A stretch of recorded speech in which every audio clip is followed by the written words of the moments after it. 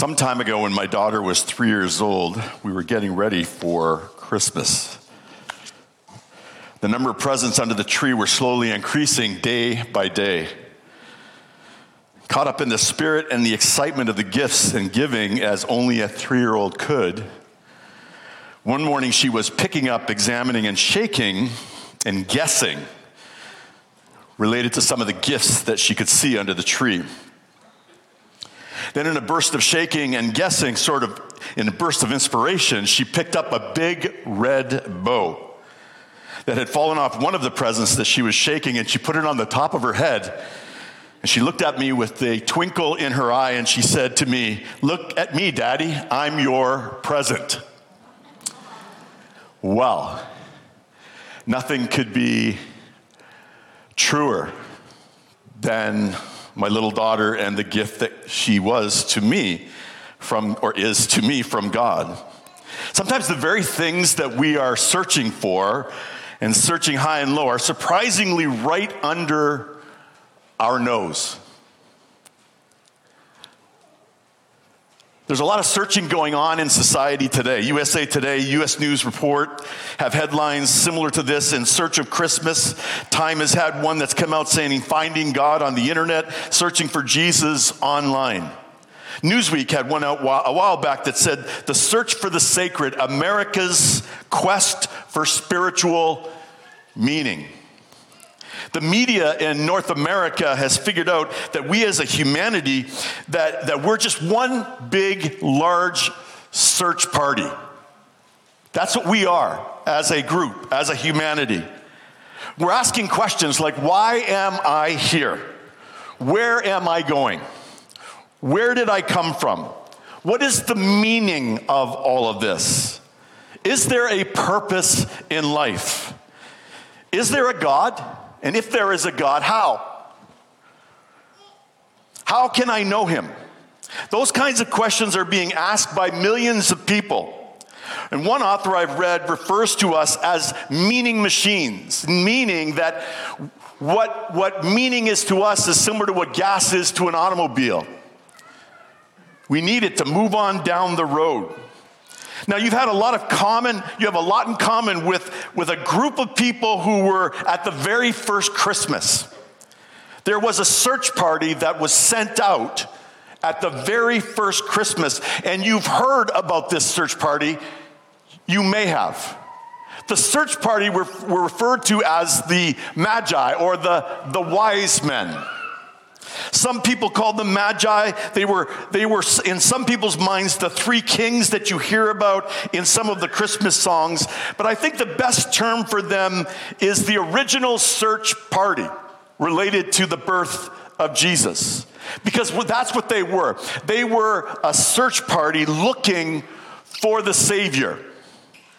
I remember as a little kid developing my first experience with the 3 kings, and this is how I experienced them as my little brother taught me this song related to the 3 kings.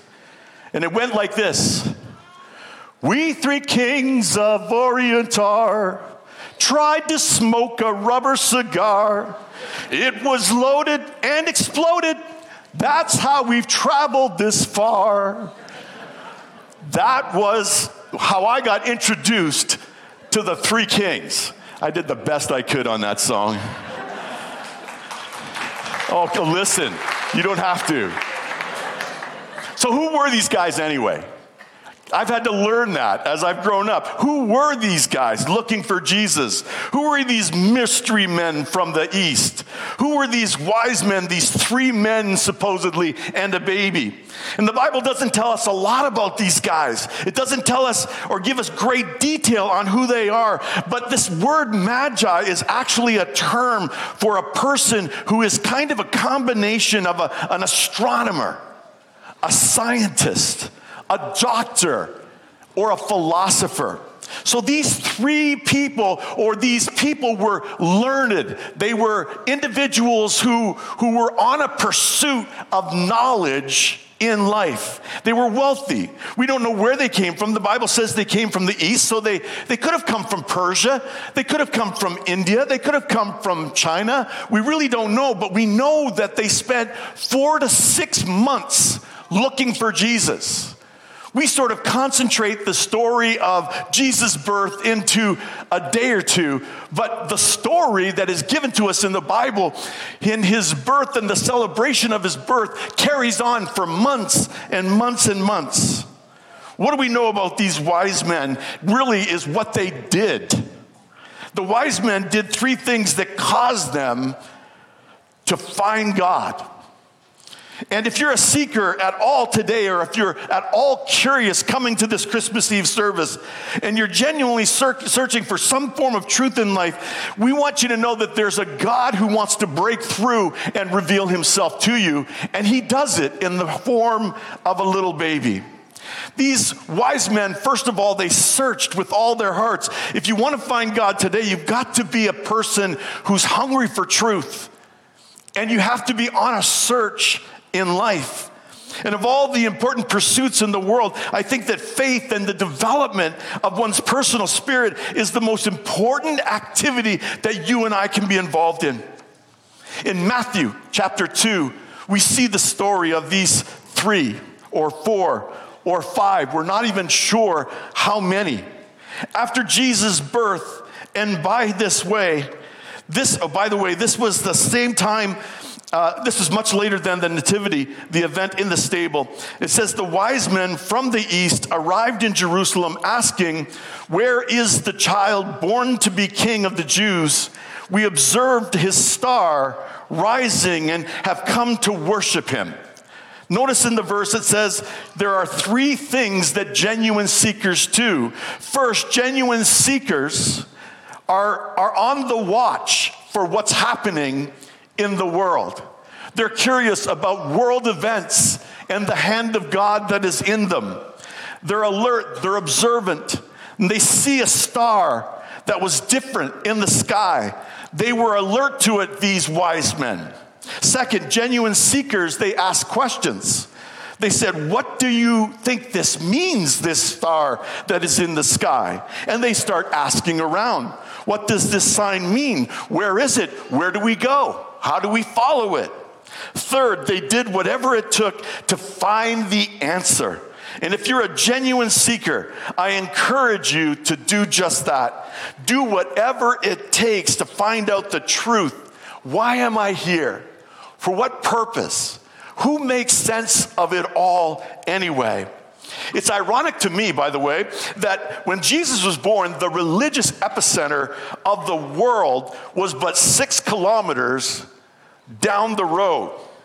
Right there where Jesus was born, in Jerusalem, in Jerusalem, just 6 kilometers away, all of the religious scholarship in the world at that time were concentrated in Jerusalem. They were only 6 kilometers away from where the birth of Jesus happened, but not one religious leader went that 6 kilometers to pay homage to Jesus, who was born in the manger. It's funny that sometimes, again, the very things that we are searching high and low for are right under our nose. It is said that these wise men took from 4 to 6 months to get there. That reveals a serious commitment of searching. And God creates in every human heart a hunger for origin, for purpose, for meaning. God created you with a God-shaped vacuum that nothing else can fill. Not money, not fame, not pleasure, not having all kinds of things. Only God can fill that God-shaped emptiness within our person. And that's really what you and I are searching for. But the good news is this. While you're trying to search for God, God is searching for you. God wants to get to know you. He wants to have an intimate relationship with you. He wants you, if you're interested at all. He wants to have a wonderful dialogue with you through prayer. He wants to reveal himself to you in his Son, the little babe in a manger who grows and becomes a young man and becomes a person who transforms society, this Jesus. God absolutely loves seekers. He loves people who genuinely want to know him. You don't have to have it all right. You just need to be on the journey of seeking him. And that, my friends, is what Christmas is all about. But initially in the search, the wise men, be seated, please. I see you standing. Yes, be seated. So initially it was a search. Secondly, this thing that we learn about the wise men in their search is that they saw a star. They saw a star, and the star talks to us. And it says something to you and me about the nature of God, this star. We need to enjoy the fact that God took the first step when it came to our search. We humans, we're hungry. We want to know. We want to understand. And God took the first step when it came to the wise men, and he takes the first step when it comes to you and I. In the wise men's case, their travel guide was a star, a very special star. It was no mere normal star. A lot of people say that maybe the star was there and following it was some sort of supernova or some sort of asteroid that by happenstance took them to the Bethlehem area. But there has never been a star that would perform like that. There was a very special star that God placed in the sky in his own initiative so as to guide these wise men to their destination, which was Jesus. So on top of that, we don't have any indication in the Bible that anybody else ever saw that star, by the way. It doesn't say that Herod or the people of Jerusalem saw the star. The only people, to our knowledge, that actually saw the star were these wise men. And it was a special star. It was custom made for them. And God often does this, my friends. All throughout history, God has used different kinds of instruments to get our attention as human beings. Whether it was opening the Red Sea, bringing down manna from heaven, a pillar of fire by night, or a cloud by day, God has always done these different kinds of things to get our attention. He always rewards genuine seekers with clues and travel guides along the way. Coincidental alignments, we might say. And chances are you have a star in your life. You may have just never really recognized it, but God has put it there, possibly right under your nose, to bring you to him. That star may be a book that you've read, a person that you've journeyed with or experienced something with. It could be a TV show or it could be a movie. It might be an event. It could be a church service such as this. I have no doubt that God has brought people across your path in order to move you in a particular direction. But God does not leave genuine speakers or seekers without a travel guide, without some form of helping you in your search. I remember back when I was a teenager, I was quite lost. I had somehow disconnected with God during a season in my life, and I ended up living at my aunt and my uncle's home. I was sort of a delinquent. I misbehaved significantly. My mother could no longer manage me. I became detrimental to the family home, and mom kicked me out when I was 12, and I think justifiably so. And I ended up at my aunt and uncle's house, a lost person. And from the age of, say, 11 or 12, right through to about 18 years of age, I was angry and lost. And I found myself fighting and involved in skirmishes and taking my whatever was going on inside me out on the world around me. And I remember that I would come home at night, late at night, beyond my curfew, and I would walk to my bedroom and I would hear my aunt on her knees calling out to God for my soul. I remember hearing her prayers related to somehow helping me not be lost anymore. I remember her but playing songs in the house that would speak to me from artists who would talk about Jesus. And I remember all of these stars that God placed in my life.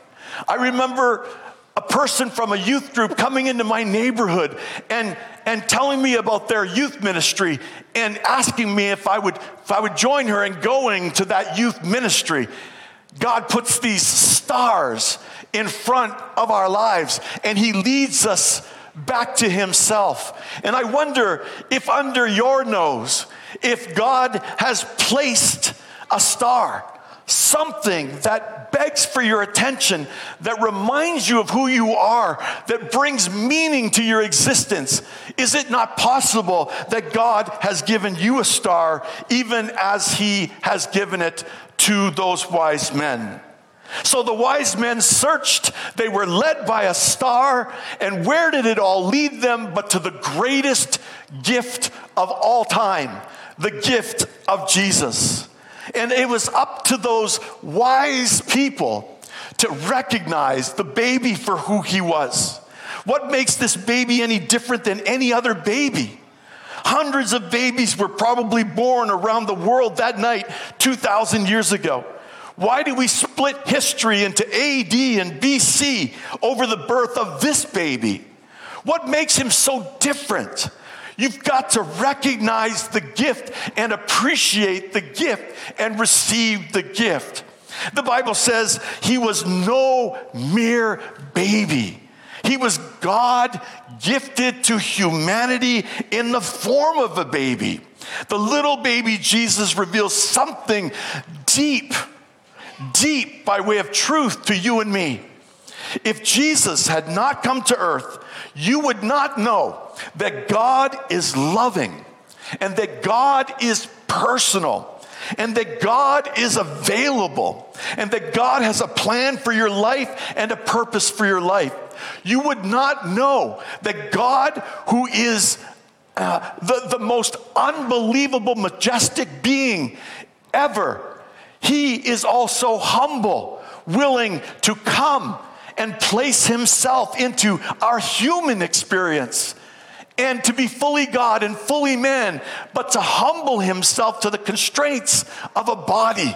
This is what God did in sending Jesus. In Colossians chapter 1, it says, Christ is the exact likeness of the unseen God. Do you hear that? This little babe in a manger is the exact likeness of our unseen God. He existed before God made anything at all. And in fact, Christ himself is the creator who made everything in heaven and earth. So this little baby literally was involved in the creation of heaven and earth in the form of God previous to his incarnation or him coming as a little babe. Why do we give gifts at Christmas? Billions of dollars will be spent this month on Christmas gifts. Why do we do that? Because it's God's idea, this whole idea of gift giving. He started the whole thing. He gave the first Christmas gift. The Bible says, for God so loved you that he gave. What did he give? He gave his only son for you. He took the initiative. He took the initiative. He put the star in the sky. He led the wise men, and he leads you and I today. The greatest gift is right under our nose. I know people who celebrate Christmas every year. They put up lights, they put up a tree, they sing the Christmas carols, they go to church, they do all these things at Christmas, but they've never recognized or received the beautiful gift that God has given them this Christmas Eve, this Christmas night. How do we know that the wise men recognized the gift? How do we know what they really realized, that they were worshiping God? We know because of the way they reacted when they saw the baby, and we know because of the presents that they gave to the baby. The Bible says in Matthew 2:11, when the Magi, the wise men, went into the house, they saw the child with the mother Mary, and they bowed down and they worshiped him. Now, I don't know when the last time was that you bowed down and worshiped a baby, but this was no ordinary baby. It says, then they opened their treasure chests and they offered him gifts of gold, frankincense, and myrrh. In other words, they gave everything that they had. They laid it all out. They recognized what was right under their nose. They cherished it. They loved on it. They worshiped it. And they even gave to it. And the Bible says they fell on their knees, they prostrated themselves and said, this is an amazing, unbelievable way in which God has come to earth and put himself in a tiny body, and he's going to grow up in this world just like us and experience all that we did and all that we have, so we can relate to him and he can show us how much he loves us. You see, sincere investigation, sincere searching of the wise men turned into a sacrificial adoration. They figured it out, that right under their nose was nothing less than God himself, and God was making himself evident to them. The ultimate spirit of Christmas is worship, and we're going to do that again here in just a minute. But I ask you, before we're led into worship once again, I ask you, have you been searching? Have you been looking? Is there an ache, something of an emptiness within you related to your existence here on earth? Oh, there's reason to have tons of questions related to our human experience. It's surely a painful one at this time. We have wars and rumors of wars. And we've got things happening in Canada we've never had happening before. We've got lots of things happening in the world. I'm okay, though, because I know that God is in control. I'm comforted that the Holy Spirit is over it all. I'm comforted by the fact that Jesus, the one we celebrate this Christmas, has given himself for this world that is hurting. And he says, I am the way, I am the truth, and I am the life. So, what has God placed before you? What star? How is he leading you? I know he's drawing you in to none other than the person of Jesus Christ. Will you receive him this Christmas, maybe like you've never done before?